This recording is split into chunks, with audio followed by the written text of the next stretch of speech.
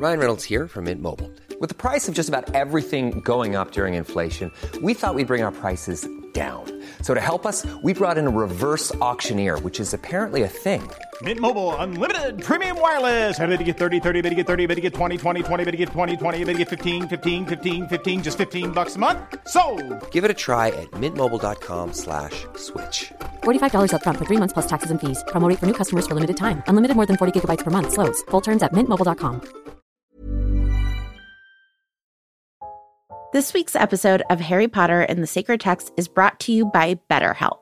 BetterHelp is a mental health platform that provides direct online counseling and therapy services via web or phone text communication. You don't even need to use flu powder in order to access a therapist through BetterHelp. I think we can all tell in Book 5 that if you keep your feelings bottled up, it can start to affect you negatively. Therapy is a safe space to get things off of your chest if you don't have access to Dumbledore's office. I know in my life, therapy has helped me identify patterns to help me interrupt ones that I don't feel like are healthy and find better ways to cope. If you're thinking about starting therapy, give BetterHelp a try. It's entirely online. It's designed to be convenient, flexible, and suited to your schedule. Get it off your chest with BetterHelp. Visit BetterHelp.com/sacredtext today to get 10% off your first month. That's BetterHelp, HELP.com/sacredtext. This week's episode of Harry Potter and the Sacred Text is brought to you by MeUndies. I have lots of kinds of underwear in my drawer, but I have to tell you that my favorite kind of underwear is MeUndies. I love them so much, and Colette, my wife, is so jealous of them that when Mother's Day came up this year and she wanted a variety of different gifts for Mother's Day, one of the things she wanted was some MeUndies underwear and also their lounge pants. I have a pair of MeUndies lounge pants, and Colette deserves a super soft, super comfortable pair of MeUndies lounge pants. There are styles for everyone, from all black classics to fun, expressive prints, and they come in sizes extra small to 4XL, guaranteeing a flattering cut for every body. And like I said already, they have unmatched comfort. Their signature fabric is as soft as a warm hug from your favorite sweater. It's also breathable, stretchy, and oh so comfy, making it ideal for all-day wear. MeUndies are also responsibly sourced. They use sustainably sourced materials and work with partners that care for their workers. Get 20% off your first order plus free shipping at MeUndies.com/HPST. That's MeUndies.com/HPST for 20% off plus free shipping. MeUndies. Comfort from the outside in. Chapter 4. Horace Slughorn. Despite the fact that he had spent every waking moment of the past few days hoping desperately that Dumbledore would indeed come to fetch him, Harry felt distinctly awkward as they set off down Privet Drive together. I'm Casper ter Kuile. And I'm Vanessa Zoltan. And this is Harry Potter and the Sacred Text. Friends, we are doing a bumper crop of live shows this fall. We're coming to New York City, my new hometown, on September 9th. And I think I might be wearing something very special, so you should definitely come to this show. I'm so excited. Tickets for every show, by the way, are on harrypottersacredtext.com. Just click on the big orange button where you can find tickets for every show. We'll also be back in Boston on October 2nd. We're going to be in Washington, D.C. at the fabulous Sixth and I Synagogue on November 7th. We're in Chicago again on November 21st. And finally, on December 19th, won't you meet me in St. Louis? We're coming to the Midwest, and we're going to be in St. Louis for my first visit to that great city. So I hope you'll join us there. Well, Casper, I have a little bit of trivia for you. Say more. Did you know that the oldest continuously conducted annual sailing regatta in the world is hosted in Sydney, Australia? I did not, but I'll be glad to tell you that we have a Harry Potter Sacred Text reading group in Sydney, Australia. It's run by the amazing Kirsty, and the group is called Harry Potter and the Goblet of Hot Chocolate, which I think is fantastic. Go to our website, harrypottersacredtext.com/groups to find out when and where they meet and how you can join them. Vanessa, it's your turn to tell a story this week. What you got, mate? So my story is actually sort of hot off the presses. This just happened a few weeks ago.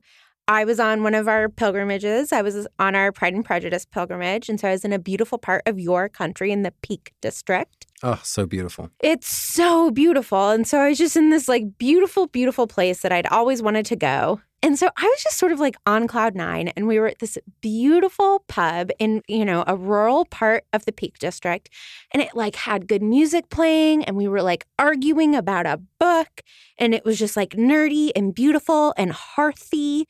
And I had this great like window view, and I looked out the window and I saw a giraffe. What? And first of all, you need to know this about me. Giraffes are my favorite animal.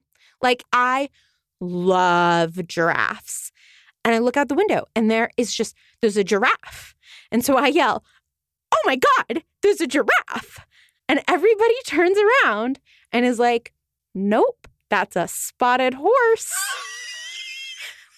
And what happened was the pub was sort of like low in the ground, like we were a little bit below ground level. And then the beautiful spotted horse there are witnesses, I can verify this, was on a high perch. And it did have the coloring of a giraffe. But with the way that optical illusions played a role in this, I actually think the reason that I thought I saw a giraffe was that I was so blissed out in that moment that anything felt possible. I was like, I don't know. We've seen cool slugs and bats, and someone had llamas. Like, wonderful things are happening here. Maybe I'm finally going to get to meet a giraffe. And I think that is one of the things about joy. I think that when we experience joy, part of what we are experiencing is that feeling that anything is possible. Maybe I will finally get to meet a giraffe in rural England. Levels of possible.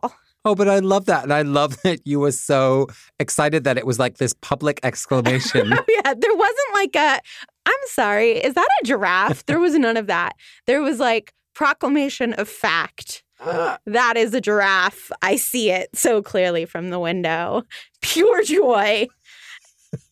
Everybody felt bad telling me that it wasn't. Like, it wasn't like, "No, nerd." They were like, "Oh, I'm sorry to disappoint you. That is definitely a horse. It's Jeff the horse." And I love that idea that actually new things are possible when we're joyful. That's something that I think is going to be especially interesting to look at in this chapter, because what Dumbledore kind of manages to create with Horace is an experience perhaps not quite of joy. We'll have to figure that out. But certainly he shifts his core mindset from danger to possibility in a really interesting way. So let's dig in to figure out what happens in this chapter in our joyful 30-second recap. It's my turn to go first. So set the clock. Okay. On your mark. Get set. Go. So Harry and Dumbledore apparates the first time that Harry's apparated, and they're like a few streets away. And Dumbledore's like, "Okay, you need to come with me. We're going to visit Horace Slughorn. He's an old colleague of mine." They walk in. "Oh my God, it looks like there's been an attack." But secret, no, it's actually Horace Slughorn who made it look like there's an attack because he's running away from Death Eaters and he's been on the move for a year, moving from week to week. And there's nice boxes of chocolates and velvet, and it's all very nice and lovely. And then basically Dumbledore like does a strategic wee moment, and we don't know if he's actually weeing because he's just letting Horace talk to Harry, and then Horace is like, "Okay, I'll come with you because I'm scared," but also joyful. I love a strategic wee. I mean, who's not done that on a date? "Sorry, I just got to use the bathroom." I don't use it as strategy. I use it as like a break. Yeah, breaks are strategic. Oh. Vanessa, 30 seconds on the clock. Here we go. 3, 2, 1, go. So I feel like one of the only things you missed there, Dumbledore is trying to recruit Slughorn to come and be the potion teacher, but there is this really intense moment between Slughorn and Harry where he's like, "Oh, you're the son of Lily Evans. She was one of my favorite students." And it was so surprising because she was actually Muggle-born. And so you find out this like sort of insidious kind of bigotry at Slughorn's, at the center of Slughorn. And you also find out that he's a collector of people. And so Dumbledore's like, "Be careful, Harry. He's going to want to collect you." Also, he was head of Slytherin House. Yeah. So let's start with Slughorn, Vanessa, because I was so enraptured by the description of Slughorn. And I have to say, even on this rereading, I was pulled in, and then like something shifted halfway through the chapter because we get all of this description of Slughorn as luxurious, right? Like the surroundings. I mentioned the velvet and the silk and the silver. And at first I was like, oh yeah, this is like classic character building where you just get a sense of the person by their surroundings. And then I had forgotten that halfway through the chapter, we learned this is not his house. And the only thing that he brings with him, apart from all the pictures, which he did bring with him, is his grand piano, And music making so often is about joy, like the pure joy of making music. So I want to touch on that. And the photographs are also about joy. That's true. They're relationships, right? Like, as you said, he collects people and he kind of finds young students who are going to be brilliant in whatever career they go into. And, you know, he kind of shows off to Harry. He's like, oh, I get tickets to whatever game I want with this Quidditch team, the Harpies. You know, I get nice info from Gringotts Bank whenever I want it. Yeah, he confesses to insider trading. Yeah, I was like, this is not a good first move with a 16-year-old on your own. But we see that, you know, those relationships have been cut off. And I think that's a really important moment in his decision-making process when he's like, oh, do I want to keep living like this? Or do I want something that's more stable and more connected? Because I think he's become very lonely. From what we know, he doesn't have a partner, he doesn't have children. These relationships are what make his life joyful, and they've been cut off. So all of that is in the mix. So help me figure out, where does joy show up in that mix? First of all, my mind is blown. I thought that what got him back to Hogwarts was Harry's sort of pitch of like, won't you actually be safer at Hogwarts? And I think that you're exactly right. I think that that might be sort of like the death blow to Harry's pitch. But also Harry being like, oh, have you not talked to anyone in a year? Must give him that sadness and reminder of the joy of connectedness. You know, I came into this chapter this time being like, first of all, good on Slughorn. He believed Dumbledore and Harry long before everybody else if he's been on the run for a year. For real. He is a smart man who knows what's up. And second of all, he is entitled to his retirement. I understand that Dumbledore wants him there for strategic reasons, and I understand that Slughorn is being a coward. So we are to, I think, hold him to account for that. But when he's saying to Dumbledore, like, I am old and tired, I'm like, yes, retirement is allowed. And I think that seeing Harry, it's this, I could commodify more kids, I could collect more kids, but I think it's also like, I could love and take joy from more kids. He said that Lily was one of his favorites, and Lily, we know because she died so young, like never was able to like give him anything tangible. And I don't think Slughorn simply collects people for the tangible gifts. I agree. Absolutely agree. Right? Like he's like, it's too bad I didn't get serious. I would have liked the set, which is like a crass, horrible way to talk about humans. But like, he does seem to be someone who enjoys his students, and that is a gift in a teacher. I really agree with you that there's multiple things going on. One is that he's realizing, gosh, if I haven't, you know, aligned myself with the Death Eaters by now, they're going to figure out that I'm not on their side. So I may as well be closer to Dumbledore and be safe. 100%. That is part of what's going on here. But on the other hand, he is being reminded about what he loved about being a teacher, which is not only a chance of being connected and learning and getting those nice fruit baskets, but I think it's about him being useful in the world. I agree. He's clearly a talented wizard, right? He says, actually, I only had 2 minutes to do all of this because I was in the bath. So he's clearly an extraordinary magical person, but the only way he's able to show it is hiding in people's houses while they're on vacation. So I think at some point for him, he's like, either it's irrelevance and running, or it's a place to give my gifts, being in relationship with people, safety, and being on someone's side, which will have consequences.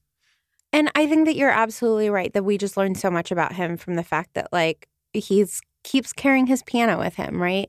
And it feels like for someone who is so obsessed with his safety, if he was only obsessed with his safety, he would have given up on the piano. Oh my God, I love that. Right? And he's like, no, I want to play Vanessa Carlton, making my way downtown, walking fast. Yeah. And like, you don't do that if you're just trying to hide. Right. I mean, as you all know, a couple years ago, I went through my Apocalypse Dark Times spell. And I still do sometimes. I was going to say, that's over? Well, it was an obsession for a while where I was really putting together a kit, you know? Right. So when I was putting together my Apocalypse kit and I was doing research as to what should go into an Apocalypse bag and how you should sort of theologically think about what should go into your Apocalypse bag, one piece of advice was make sure that there are things in there that bring you joy.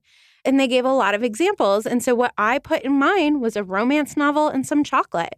Because I was like, if I have to wait out a storm, right, if the electricity is out and like I'm eating canned food and all the things that are in my, and let's be honest, it's not an Apocalypse bag, it's a storm box that I have. Like, I don't just want to be eating canned food for those few days that I'm stuck at home. I also want to be like reading and eating chocolate, right? because surviving isn't just about surviving. It's about having a reason to live. Mm. And so I think Slughorn is embodying that, right? He's like, I'll be on the run, but I'm still going to take my piano. Yeah.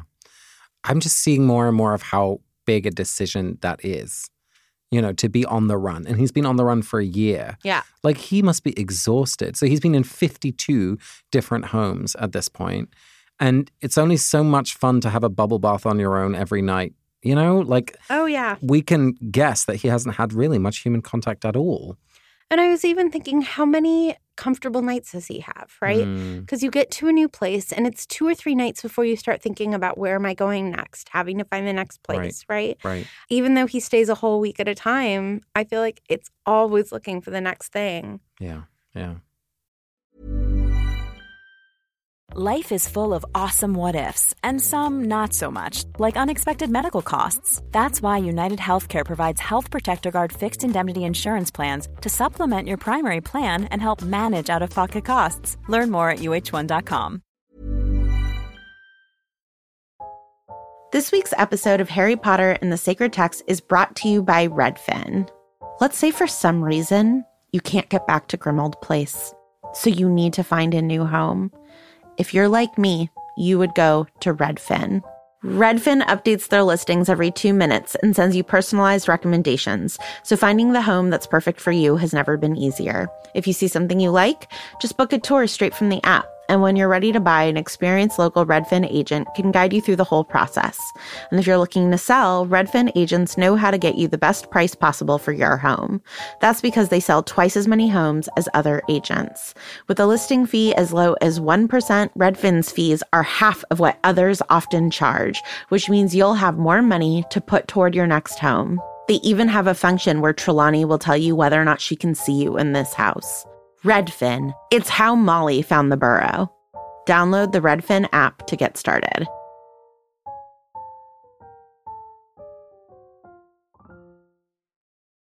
This week's episode of Harry Potter and the Sacred Text is brought to you by MeUndies. I have lots of kinds of underwear in my drawer, but I have to tell you that my favorite kind of underwear is MeUndies. I love them so much, and Colette, my wife, is so jealous of them that when Mother's Day came up this year and she wanted a variety of different gifts for Mother's Day, one of the things she wanted was some MeUndies underwear and also their lounge pants. I have a pair of MeUndies lounge pants, and Colette deserves a super soft, super comfortable pair of MeUndies lounge pants. There are styles for everyone, from all black classics to fun, expressive prints, and they come in sizes extra small to 4XL, guaranteeing a flattering cut for every body. And like I said already, they have unmatched comfort. Their signature fabric is as soft as a warm hug from your favorite sweater.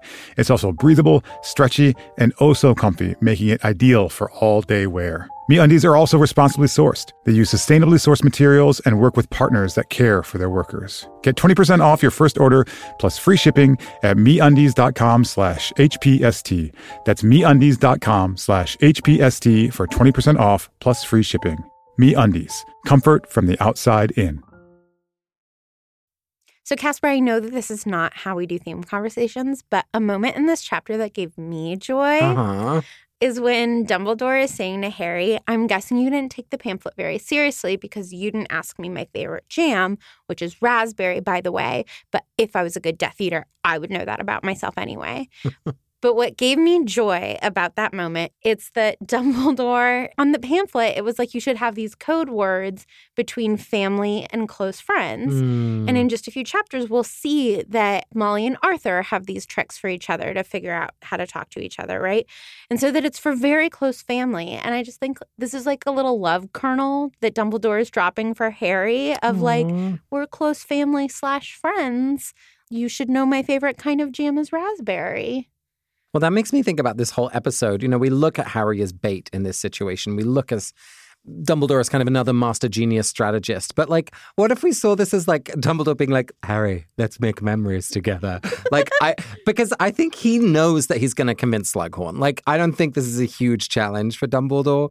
He's actually, I think, seeing this as a chance to like build more of a connection with Harry. I actually completely agree because he could just go to Slughorn and be like, Harry Potter is there. I got pictures. Yeah, you don't need the actual kid to be like, what are you doing? You've been on the run for a year. You're exhausted. Come to Hogwarts. I'll keep you safe. Eat your candied pineapple. Hang out with Harry Potter. Like, I also think it's to level Harry up, being like, we are now going on adventures together. We are now doing things for the order together, right? Like, well, and that's going to be so important towards the end of this book. Yeah. I mean, that's interesting, Vanessa, because this actually really parallels an earlier chapter that we read where we see Narcissa and Bellatrix traveling together at nighttime to go into a house to meet with someone who doesn't expect them. Even Dumbledore's explanations about why we don't apparate into someone's front door make sense of this earlier scene that we saw with Snape. So I do really think that this repositioning of Harry as student-teacher towards, I mean, there's still clearly a boundary of authority, but in this chapter, Dumbledore also says, like, I want to give you private lessons. And I actually think this trip was the first lesson. Oh, absolutely. And I think that he has intentionally built in, like, social bonding time. Like, this is icebreaker question time for, like, their new relationship, right? Vanessa, there's action and reflection. We've got good pedagogy at Hogwarts. Dumbledore takes Harry on an adventure and then they sit down and talk about it. Finally. Yes, I think it is a rare example of some good pedagogy. There are bad pedagogical moments in it. Like, I don't think he is ever scared that they are walking in on a crime scene. Yeah. Whereas he lets Harry be scared that Harry, who's just witnessed death after death after death, That's true. is walking in on another death scene. I didn't love that. Well, and I was a little scared too, so Dumbledore could have been a bit more considerate. I mean, I guess I do wonder. Maybe Dumbledore is concerned that there's been an actual crime, and then at some point he figures out that there isn't, and that's why he sticks his wand in a funny way. Can we talk about that moment? Yeah. Because it was interesting to me that Slughorn, like, basically says, like, ow, that hurt. You didn't need to do it that hard. And to me, it did say, like, Dumbledore meant it. That was not just like, oh, wake up, sleepyhead. It was like, take this. There was something purposeful about it. Yeah. Don't you think that Dumbledore's a little bit doing that for the comedy, right? He's like, oh, I just walked you into a really stressful situation. I was scared too. This was probably traumatizing for you. Let me get a laugh to release a little bit of joy in this stressful moment. That's smart. So I think he's playing to his audience, and his actual audience here is Harry. There is a moment in my life that haunts me a little bit so when I went to Yad Vashem, which is the Holocaust Memorial in Jerusalem, with my family and some close friends, I made jokes like the whole time, not loudly, right? Like, I made them mostly to my father, and my dad liked them. Like, it was like funny. And then we also had real conversation, but our friend scolded me. And I go back and forth on that moment.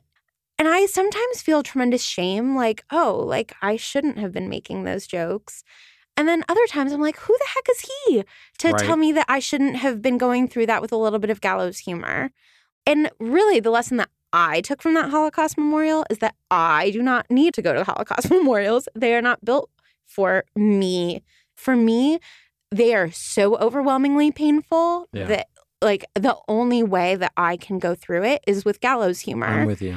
So Dumbledore, like, obviously stabbing your friend with a wand hard is, like, not appropriate, and that's violent. And Slughorn is hiding for good reason. And, you know, like, this is, like, not a cute move of, like, Dumbledore poking Slughorn rather than saying, like, hey, Slughorn, it's me, Dumbledore, come out. I see you. Right. It's this, like, inappropriate moment. But I'm sort of fine with it. Humor with a little poke or a little bite or a little bit of inappropriateness. And again, looking back, I think I would have less of mixed feelings about what my friend's intervention if he had said, I don't want to hear those jokes. But I think by making those jokes to my father, who was like helping him get through that experience too, was actually fine. Yeah, if you got on the loudspeaker, different situation. But that's not what you were doing. No. And frankly, you were with someone who was a survivor. So somebody interviewed my grandpa. He was already in his 80s. About laughter in Auschwitz. Oh, wow. My grandfather went and spoke at a lot of high schools. He lived into his 90s, and so he was sort of, you know, there are obviously still survivors who are alive, but they're really dying out. And so he saw it as his responsibility to, like, do every interview that he was asked to do and give testimony as many times as he was asked to. And somebody asked if they could interview him for, like, an ethnography about laughter in Auschwitz. And my grandfather was like, nobody laughed in Auschwitz. It was very important to him. And then he told us a story of the one time he can remember laughing in Auschwitz. He refused to tell it to the person. And there was actually a tremendous amount of like shame and guilt for him for the one time that he found himself laughing. And so part of me wants to like rise up against it and be like, no, there are places where the light does not shine enough for there to be joy. Yeah. But I do think that humans want to laugh. Humans want to poke, and like there's something beautiful about that endeavor. But I think it's something to honor within us. I think that helps us understand something about joy, because in my sense, I don't think those jokes were joy, right? Like those were ways of processing the overwhelming horror of what was happening and not like be subsumed by them. And I think joy is something which isn't like, it's not for something else. It's just for itself. That's interesting. You know what I mean? Totally. Because I think that you're right, that it was a defense mechanism and not about like harnessing moments of joy within despair, which is a different thing, right? Which is like, I think that sitting Shiva is something where there is actually a lot of joy and joking and like laughing at funny stories from the person who's died and like finding genuine joy even in moments of sorrow. That I think you're right. My story was not about joy. It's about something else. Yeah, and that moment when Dumbledore sticks his wand into, Slughorn's belly or whatever the part of the cushion is that he's transformed himself into, like, that's also not about joy. I think it's about, like, wake up. There's something about it which is confronting. Like, it's confrontational. It's saying, like, you're hiding and I see you. And if you're hiding and I see you, guess who else is? Like, there's not even quite a threat in there, but it's like holding up a mirror to Slughorn and saying, like, this trick is running out of time and you have to make a decision. Totally. And it's just so beautiful because, right, he pokes Slughorn in this complicated moment of like almost violence where I think we both agree that it's like, hey, buddy, wake up. I see you. Right. Harry, everything is fine. Release valve, right. Like laugh moment. And then it's, do you want me to help you clean up? I love that that's the first thing that he says. And like, let's go back to back Yeah. and we will clean this up together. Again, not condoning violence, but there's something like smacking your friend, being like, okay, and I will help you clean up. Well, and he shows his own withered hand. Yeah. He shows the damage of his right hand. And so he's showing vulnerability in his own way of saying, like, yeah, I don't have it all together either. We will need each other. And I think that has something to say about joy because it's, I don't know, in my experience, joy when it's shared is always twice the size. And I think maybe this whole experience for Slughorn and perhaps also for Dumbledore is a revival of a friendship that was important for both of them. I mean, we've talked about how lonely Dumbledore is. And here is an old friend and colleague, maybe around the same age, maybe someone not quite at the same magical skill, but clearly a powerful wizard. I think there's some longing from Dumbledore in this as well. Yeah, that has just made me rethink something that struck me in this chapter. So the moment where Dumbledore says, Harry, is your scar hurting anymore? Yeah. And Harry's like, no, and it surprised me. And then like Dumbledore sort of smiles and seemingly takes joy from the fact that like he was right and Harry was wrong. He was like, I know the way that Voldemort thinks. He's probably using occlumency against you. And there's this like moment of like joyful pride, right? Of like, yeah, I was right.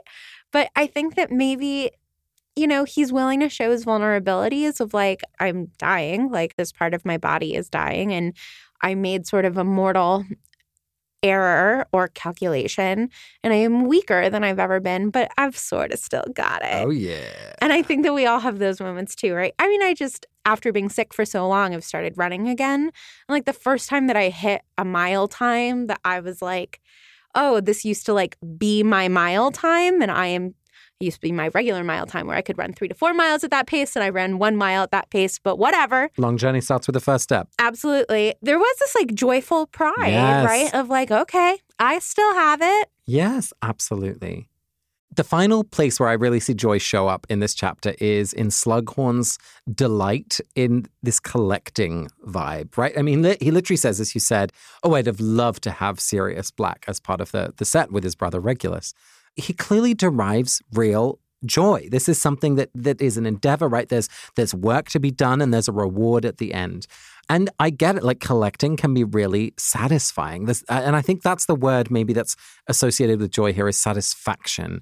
I collected stamps as a kid and all sorts of things as you do as a child. Agatha Christie novels. Agatha Christie novels, And part of this I would have liked to have this set is about, I can complete something. Like, yes, life is this messiness, but here is something that's controllable, and there's 7, and I'm going to find all 7. I mean, even in the Horcruxes and the Hallows later on, we're going to see this same vibe. Now, there's a greater purpose amongst both of those sets, but there's something inherently satisfying to us. And I wanted to think about that satisfaction and joy and collecting that we see in this chapter. Yeah, I think that like up to 6 months ago, I would have been like, I don't have that instinct in me. What are you collecting now? But I have plants. Yes. And I just can't get enough of them.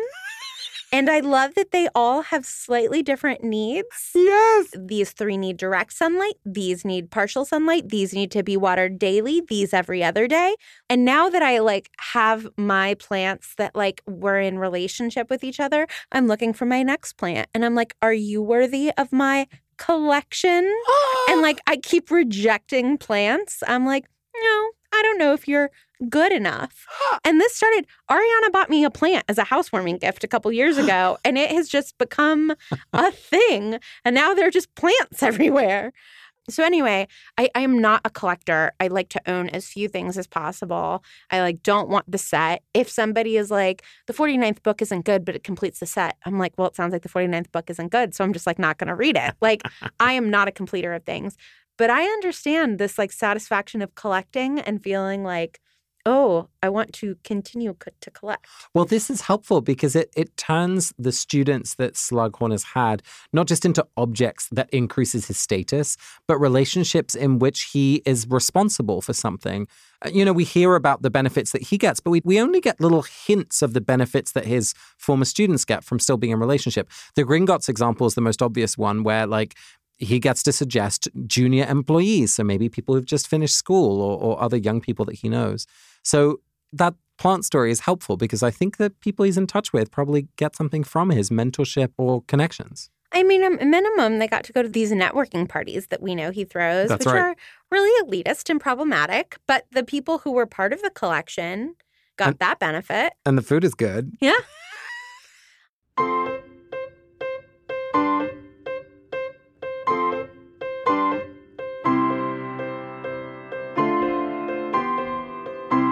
So, Casper, we are going to be doing Marginalia again. So we have swapped books. And what is a note that you are finding in my book that is, I love how you actually said it last week, that is like a note that is opening a door into a new point of view? I'm really struck by a line that you highlighted that I had looked at as well, just this reading, which is, he killed enough people to make an army of them, of course. Yeah. And you wrote, oh my God, did I know that he had killed that many people? And I think that's what's so powerful about this image. This is about the Inferi, the Inferi. I'm still not quite sure how to say it, but it's essentially an army of the dead. And an army is such an evocative image, right? Like it's not just one battalion. It's like fields full of bodies with weapons. And, we've talked about this being a war, and we've seen individual stories and small, I don't want to say skirmishes, but the battle in the Ministry involves like maybe 20 people. Yeah. And so when we're starting to be introduced to this kind of scale, the whole thing just becomes much more real to me. And I think it makes this moment so important because what Slughorn is facing is a choice that we face, right? Which is like, well, which side are you on? And I think when we have that image of an army of the dead, how can you choose that side? Yeah. I mean, the thing that blew my mind to your point was the scale.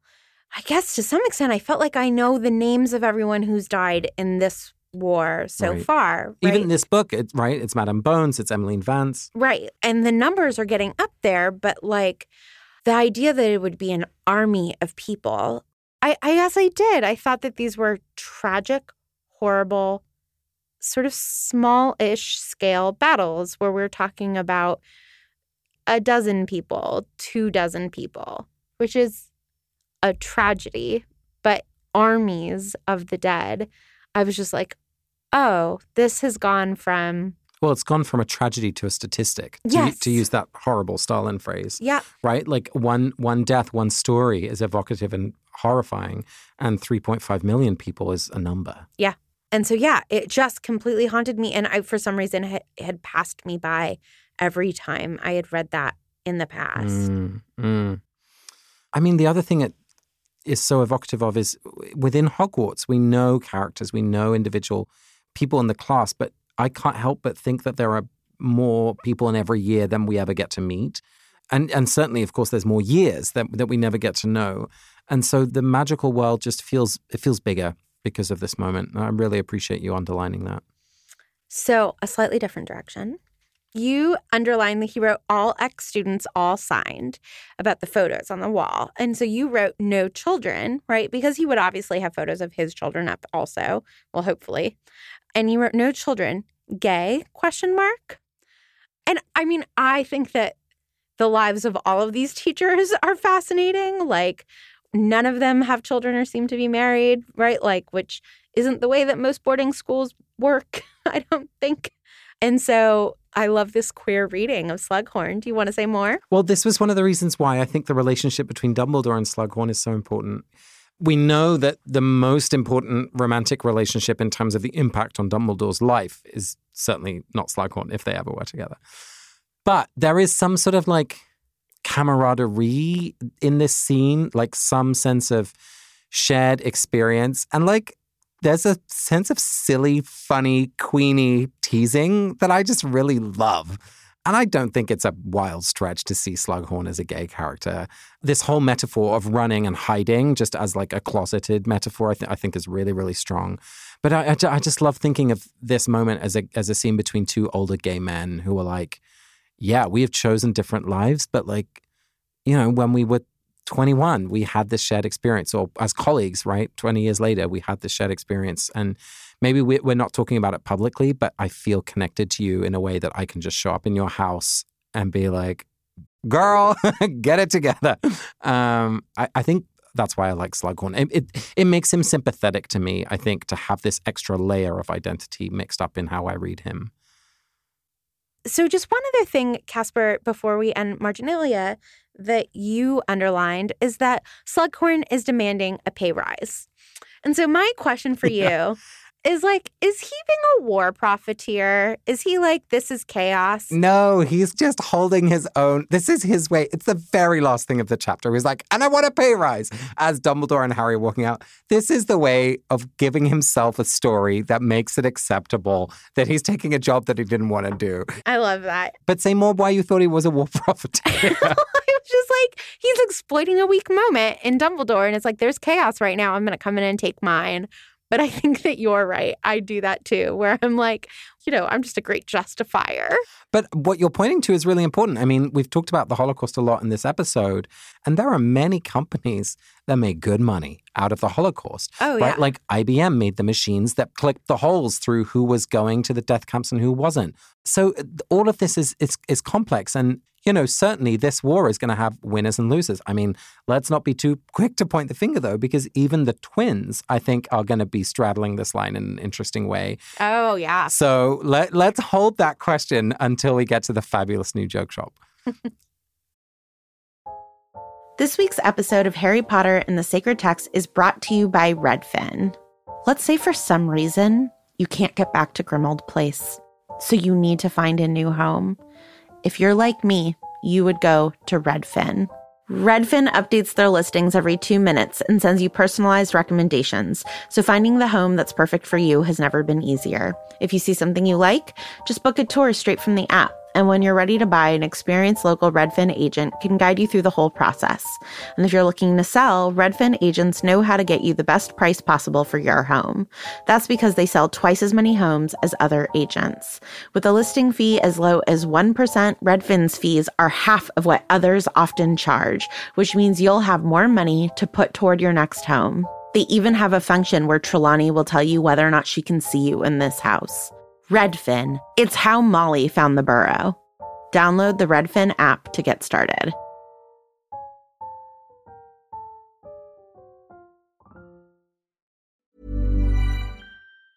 Hey, it's Danny Pellegrino from Everything Iconic. Ready to upgrade your style game without blowing your budget? Check out Quince. They've got all the good stuff, shirts and polos, activewear, and fine leather goods, all at 50 to 80% less than other high-end brands. And the best part? They're all about safe, ethical, and responsible manufacturing. Get that luxury vibe without the luxury price tag. Hit up quince.com/upgrade for free shipping and 365-day returns on your next order. That's quince.com/upgrade. Planning for your next trip? Elevate your travel style with Quince. Quince has all the jet-setting essentials you'll want for your next getaway, like European linen, premium luggage options, buttery soft Italian leather bags, and so much more. And is all priced at 50 to 80% less than similar brands. Plus, Quince only works with factories that use safe and ethical manufacturing practices. Pack your bags with high-quality essentials you'll be wearing for vacations to come with Quince. Go to quince.com/pack for free shipping and 365-day returns. This week, our voicemail is from Viviana Zolorzano. Hi, HP Sacred Text team. My name is Viviana, calling from Cary, North Carolina.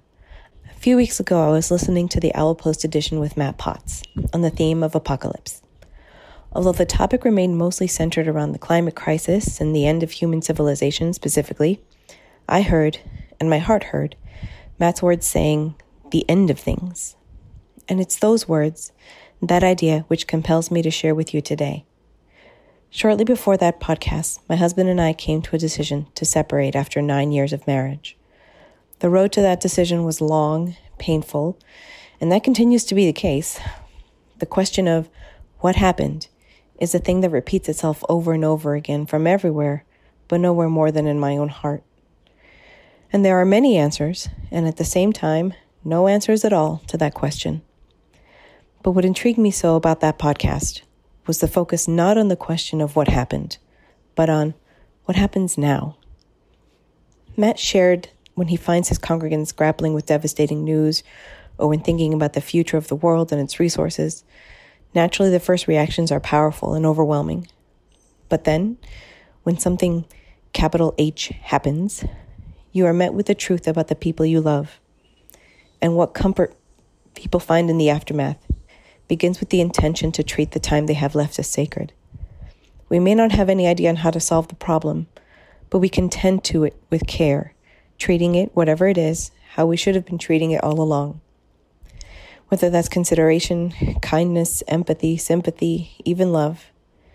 And it's so hard to do, so hard not to just rail against the cruel injustice and give up and give in to the feelings of despair. But these words, and the calling to fill whatever time remains with good, is something that's been helping me get through. So I have a blessing for myself and for anyone else going through the end of things. Let us be kind to ourselves and others, and let us have the heart to face it head on. Make the decision to fill it with goodness, light, and strength, so that we can close the chapters of the books that we have to, with our body and our souls intact. Thank you so much for the podcast and everything you do. I'll keep listening. Viviana, I love you modeling. I would like to offer a blessing for myself. I just think that that is such a beautiful thing to do. And I know that this is a cliche, but it might be a cliche that hits your ears right now, and maybe it's not. But endings are also beginnings. And so I hope that as hard as this ending is for you, that the beginning in front of you will be a peaceful and to today's theme, a joyful one. Yes, thanks, Viviana. Vanessa, we are going to end our show as we always do with a blessing. And this week I have talked a lot about him, but I just want to bless Horace Slughorn. I want to bless Horace for his resilience. I've always seen him, frankly, and I feel bad now, but like a little bit as a spoiled, like soft, kind of laughable, cowardly figure. And this reading this week makes me think of him really as a powerful, resilient, kind of a warrior in his own way. And so I want to bless him for his strength and for his resilience. And I want to bless anyone who feels like maybe they've always been seen as weak or soft, and to see ourselves really as resilient and strong. I think we have a model in Horace. So blessing for him and for all of us. How about you, Vanessa? Hear, hear. I would like to offer a blessing for Molly Weasley, who I think at the very end of this chapter gets a little bit of short shrift. Harry is so excited when they arrive at the Burrow, and he's like, my best friend Ron is in there, Molly Weasley is in there, and she's such a great cook. And I just want to offer a blessing to Molly because we know that she's so much more than a great cook. And Harry knows that she's so much more than a great cook. And I think that the Burrow is Molly and Molly is the Burrow, that everything beautiful about the Burrow is Molly. And I think that so much of his positive association of the Burrow is about the actual grace and hospitality. And we just heard in the last chapter the actual request that Dumbledore made of Petunia, which was to treat Harry as if he was a second son. And Petunia misses that invitation and Molly hears it. And so I want to offer a blessing to Molly for doing what Petunia failed so miserably at. And the final thing is that when he thinks of the Burrow, he just thinks of Ron, and he loves Ron. I know. It's so good. It's such a sweet little moment. You've been listening to Harry Potter and the Sacred Text. You can follow us on Twitter, Instagram, and Facebook. Join our Facebook group to chat with other listeners about the episode, or come and join the 1,200 people supporting us on Patreon. There are new perks. You can leave us a review on iTunes or send us a voicemail, and we hope to see you soon at one of our live shows. Next week, we'll be reading Chapter 5, An Excess of Phlegm, with special guest John Green, on the theme of yearning. Don't forget to check out The Women of Harry Potter. This episode of Harry Potter and the Sacred Text was produced by Not Sorry Productions, executive produced by Ariana Nettleman, associate produced by Chelsea Urson. Our music is by Ivan Paisau and Nick Bull, and we are part of Night Vale Presents. Thanks to Viviana Solorzano for this week's voicemail. Thanks to Julia Argy, Nikki Zoltan, Maggie Needham, Megan Kelly, and Stephanie Pulsell. We'll see you all next week. Bye.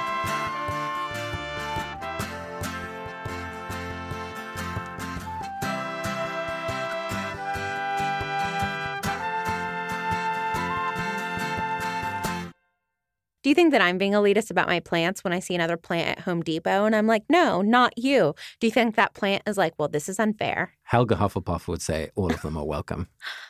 I can't have all the plants. Well, Helga seemed to. I'll take the lot. I go into Home Depot on Saturday and just yell, I'll take the lot. I don't take any mixed varieties. I only take pure plants.